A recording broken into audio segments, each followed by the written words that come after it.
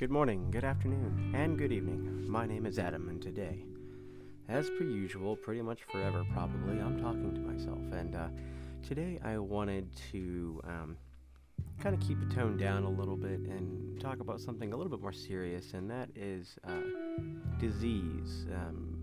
Particularly like the more very serious diseases, autoimmune diseases, cancers, and how they affect more than just those who are sick, and how it can make impacts on the emotions of people who are surrounding those who are sick. And I want to just kind of preface this by saying that in no way, shape, or form am I about to talk about how we should care less about those who are sick.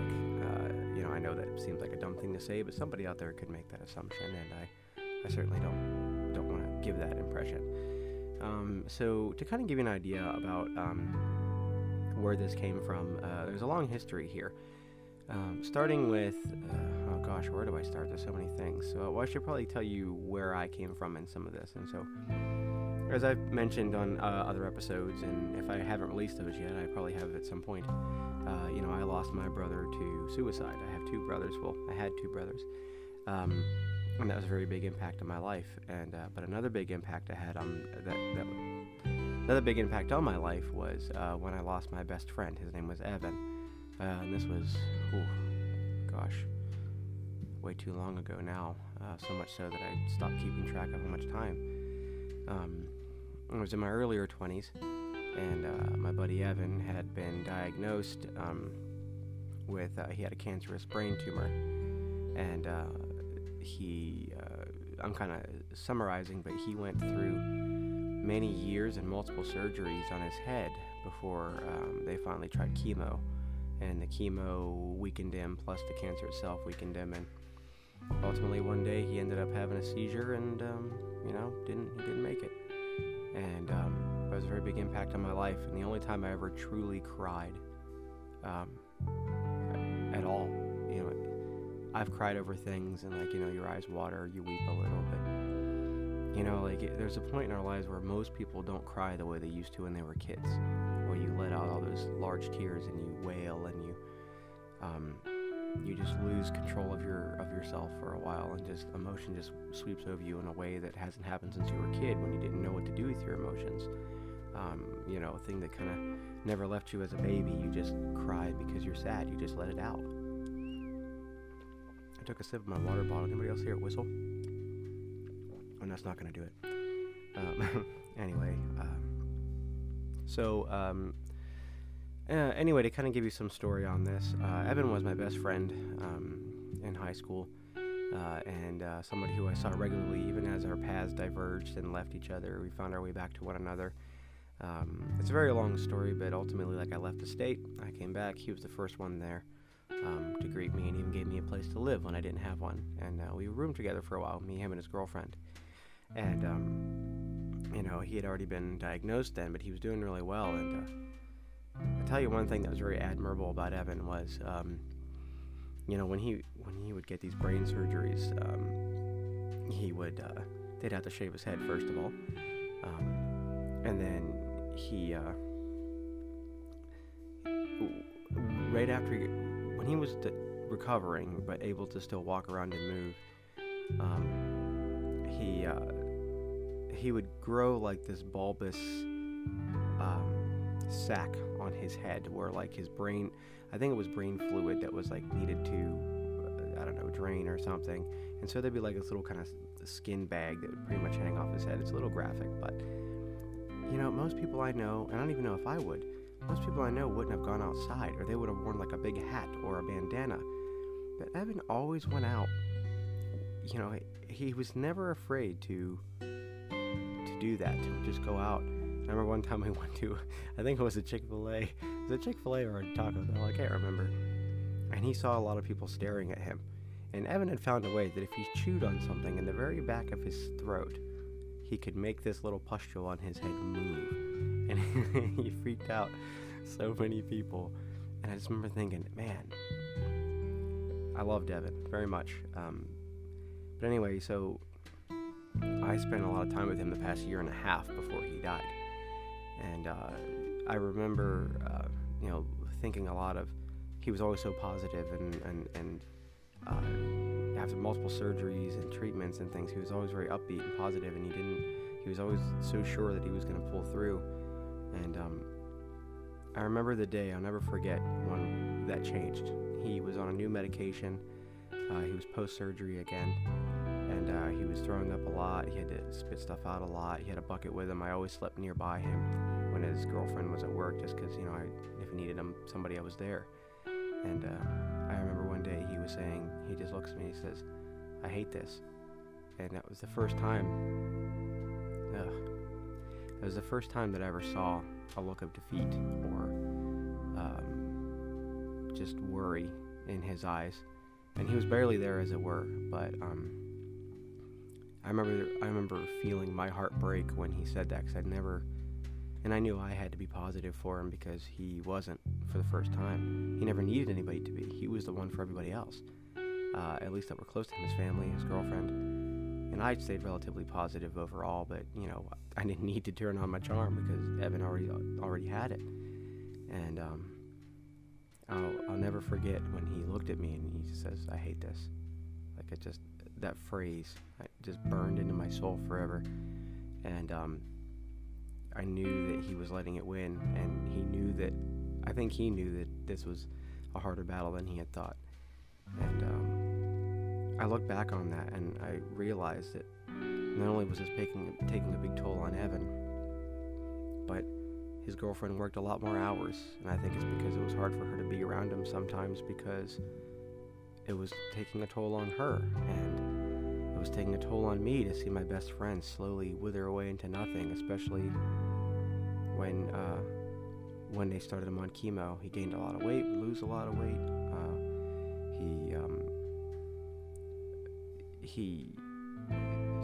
I remember realizing that something was very wrong, and that he was slowly disappearing.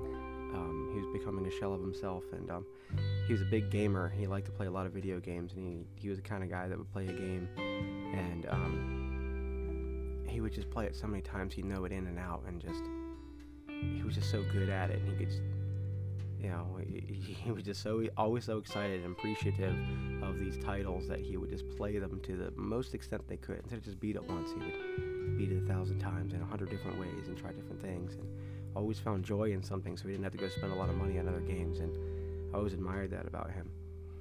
And sorry, I got a little emotional there. I guess I still miss my buddy, but anyway, I remember one day he was playing this game called Dead Space, and it's kind of a space zombie survival game. It's crazy, and I was never good at it, but he loved it. It was one of his favorite games. And one day he said, hey, why don't you play some Dead Space, see if you like it. So I picked it back up and gave it a play, and I got a little lost, and I went to give him the controller, and he tried playing, and he says, "Adam, I can't."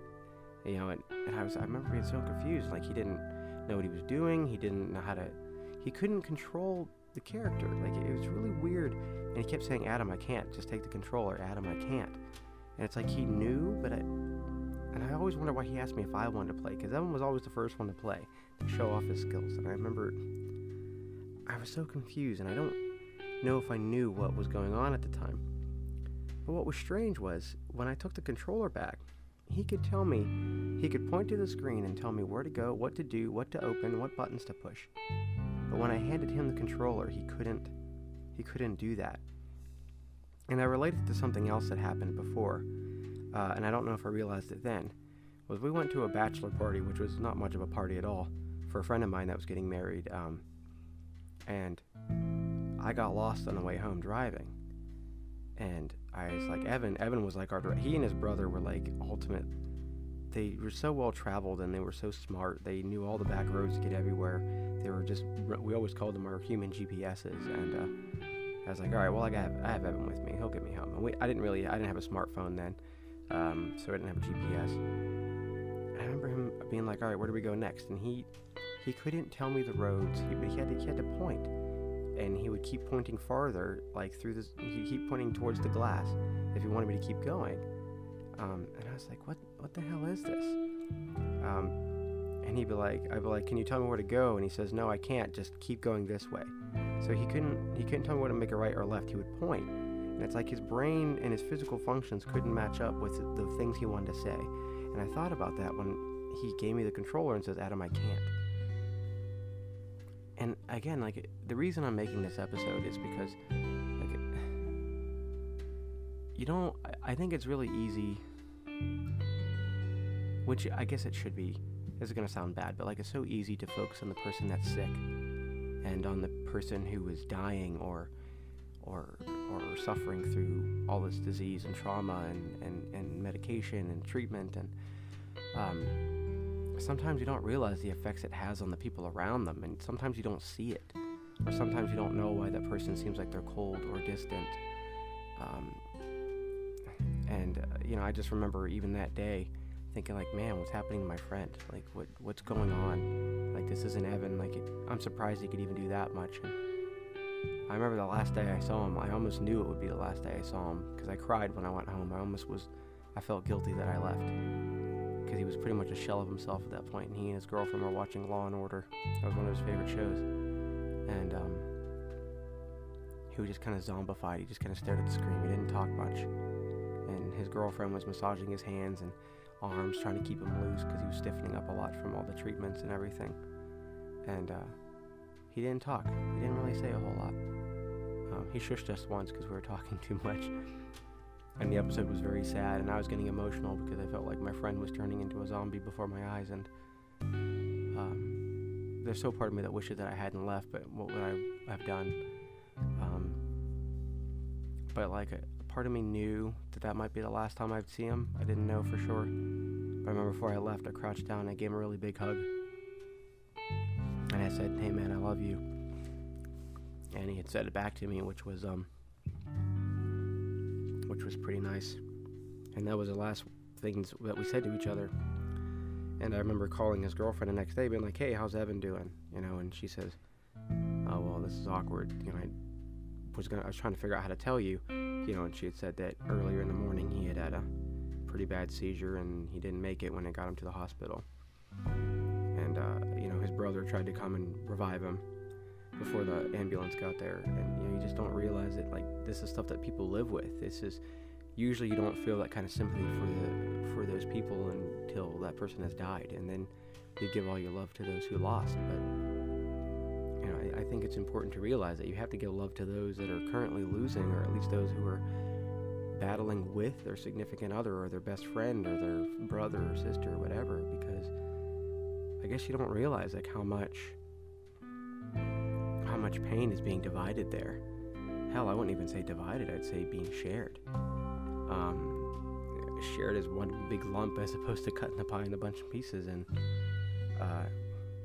that was the first time I ever thought of life that way, where I remember his girlfriend and thinking she was so strong to be with him every single day and to hold his hand and to take him to these appointments and see him go through all these surgeries and get all these procedures done, and see somebody she fell in love with slowly turn into a zombie. And I mean, that's how I felt, and that's how his family felt. And his brother was just already going through his own thing, and just seeing his older brother turn into, he was deployed in Iraq for a while, in Afghanistan, and when he'd come home and see his brother not the way that he remembered him, it was, he had to watch his brother, shrivel, and realize that he had spent so much time away from him that there were many years that he didn't get a chance to stay with him and be a family.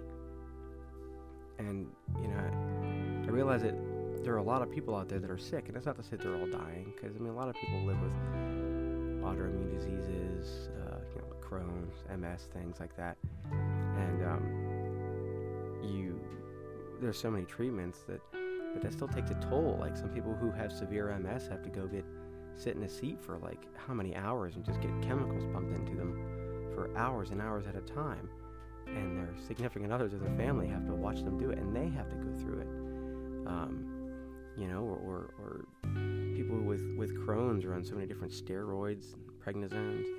They gain a lot of weight, lose a lot of weight. They just look like absolute zombies. And and it sucks for them, and your heart bleeds for them. But I think it's important to realize that while you check on them, you have to check on those around them as well. And one recent example that also struck my mind that made me think I should share was, as I've mentioned in previous episodes, I teach dance. I teach people how to dance at a studio, and I teach partner dancing. And I have a young couple that are right around my age, maybe a couple years younger, who are getting married in March, and which is super exciting. The guy he's amazing. He's so upbeat and so lively. He's a bigger dude. He used to be smaller, but he has Crohn's and different steroids and stuff made him gain a lot of weight. But he's the life of the party. He's so energetic and so charismatic and so funny. And his girl is she's quiet and a little mousy, but you can tell she loves this guy, and she's very smart. She's a dietitian, and she works with a lot of sick people at work. She's a dietitian at a hospital where, like, for cancer patients and sick people, and sees a lot of people, and she gets to know them, and also sees a lot of people who don't come back for the wrong reasons. And they're so opposites, but he's the talker and she's the smart one, is what he likes to say, but he's also very smart himself.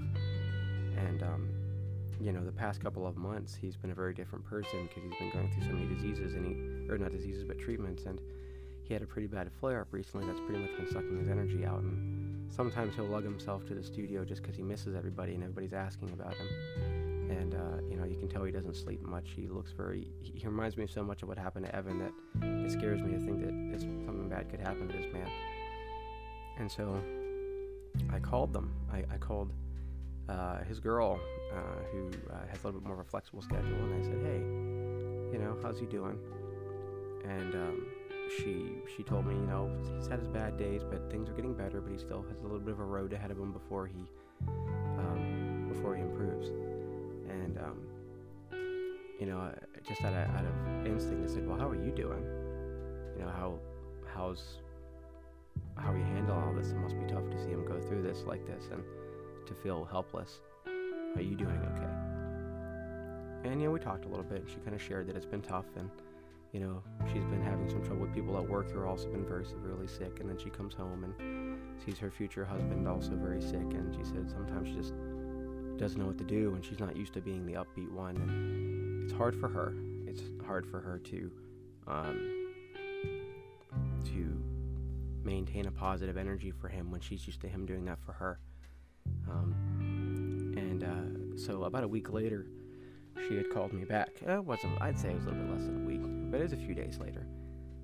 She had called me back, and she said, hey, and I thought maybe she was calling because she had to reschedule her lesson or something, and she had called me, and she said, hey, I wanted to call and say thank you for calling me the other day. Whoa, just got really emotional saying that right there. She says, just wanted to thank you for calling me.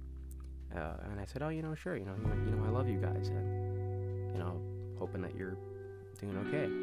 And she said, well, what was really nice, and I'm not telling you guys this story to make myself sound like this really great person, but it was something that impacted me in a way that, I didn't know she was going to do this. And she had called me, and she said, like, a lot of people only ever ask about him, and I appreciate that about them, and I always tell everybody at the studio that people ask about him and that they miss him, and when he's feeling better they need to come back and dance with them. And she said, but nobody ever really asked me how I'm doing. And she said, like, sometimes I want to talk about it, but I don't want to sound greedy. Sometimes I want to talk about it, and I don't want to sound like I'm self-involved or that I don't care about him, because she's like, I do. I absolutely love him, and I can't wait to get married to him. We did all this wedding preparation. I want him to feel good for the wedding. I'm worried that he won't be healthy for the wedding, and that he's going to feel bad because he's going to think he's ruining my big day, and it's our big day, and I want him to feel good, and I want him to be there for me, and I want to be there for him. And she got a little emotional on the phone, and I thought, and so did I. And it just kind of struck me by surprise, because I didn't expect that. And this was the most recent happening, and I remember being overcome with emotion, because not only was this quite a surprise, But again, I went back everything that happened with Evan and how I felt and how his girlfriend must have felt and how his family must have felt. And, I realized that not a lot of people probably ask how the other people are doing. And, which is normal to be like, hey, how's the sick person doing? I mean, that's nice. That's good. I'm glad people do that. So don't stop doing that. But, I think it's important that we keep in mind that disease, cancer, sickness, whatever you want to look at it as, affects everyone. And it's not just because they're capable of being sick. It affects everybody who's surrounded by somebody who is ill, who is debilitated, who is out of commission. And I don't think people realize that until they've been a part of it, and then they realize, like, man, I wish I could talk about me for a minute. I wish I could just. And what do? Tell the person that's sick that's affecting you? I mean, they can't change being sick, so you feel trapped. You feel like you can't talk about it, and you feel like you're stuck. And I think something else that often can be a similar idea to this is people who suffer severe depression, because some people may think like, oh my gosh, get over it, or they may think, well, I've already told the person not the same thing 100 times that this is how I'm feeling. And sometimes you feel like you can't share that burden. And, there are people around them who also feel like, man, like I'm watching somebody I love go through this depression, and they worry about them, that they can't pull them out of it, that they don't know how to talk to them about it without bringing it up and making them feel bad, that in essence, their depression is also depressing them. Like, you don't want to depress somebody for being depressed. I mean, what do you do? Who do you talk to about that? How do you approach that subject without sounding cruel? These things, emotional and physical diseases, these sicknesses, affect more than just a person afflicted. And I think it's important that we try to find ways to talk about that kind of thing, or that if you don't think you can talk to that person who happens to be sick, even though I think it should be okay to be like, hey, you know what, I'm in this too, we need to figure this out together. I think it is nice to have someone who asks. And again, I like I said earlier, I don't want this to seem like you should be a little less caring about those who are sick. On the contrary, I just think that we should also include those that are surrounding them, and hopefully maybe brighten somebody's day. Because I remember when that student called me, not only did that brighten my day because they said thank you, but she told me that it made her feel better that somebody asked. And I guess we always say that you might not realize the power of words or the power of something thoughtful or kind gesture, but something so simple as just listening for a minute. You don't have to have solutions. You don't have to say how you doing. You have to say I'm miserable. You don't have to say, oh well, let's try this. You can just say, hey, I hear you, and I'm here for you, and I'll be happy to listen to you if you ever need someone to bounce things off of, or to just vent to. Because sometimes that's all you need. Sometimes it's all they need is just to scream at something, or to let it out, or maybe just take them for a walk, or go to the gym, or go to a movie just to distract them and get them away from it all. Just a couple hours sometimes is all you need. And, this girl in particular said that she liked coming to dance, and her future husband said, go dance without me. I want you to have fun. Get out of here for a while. I'll be fine. And she does sometimes.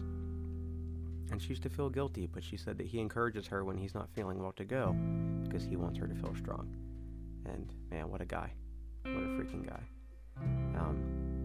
But anyway, that's pretty much it, what I want to talk about with that. Kind of a tough subject to talk about, and I didn't realize as I went further into this discussion that some of these things were going to creep up and hit me the way that they did. But you know what, that's okay. It's scary to put yourself out there, especially to put yourself out there on the internet with such serious subjects. And want to give you a little insight about me, and also just kind of others that maybe you might not consider could be suffering.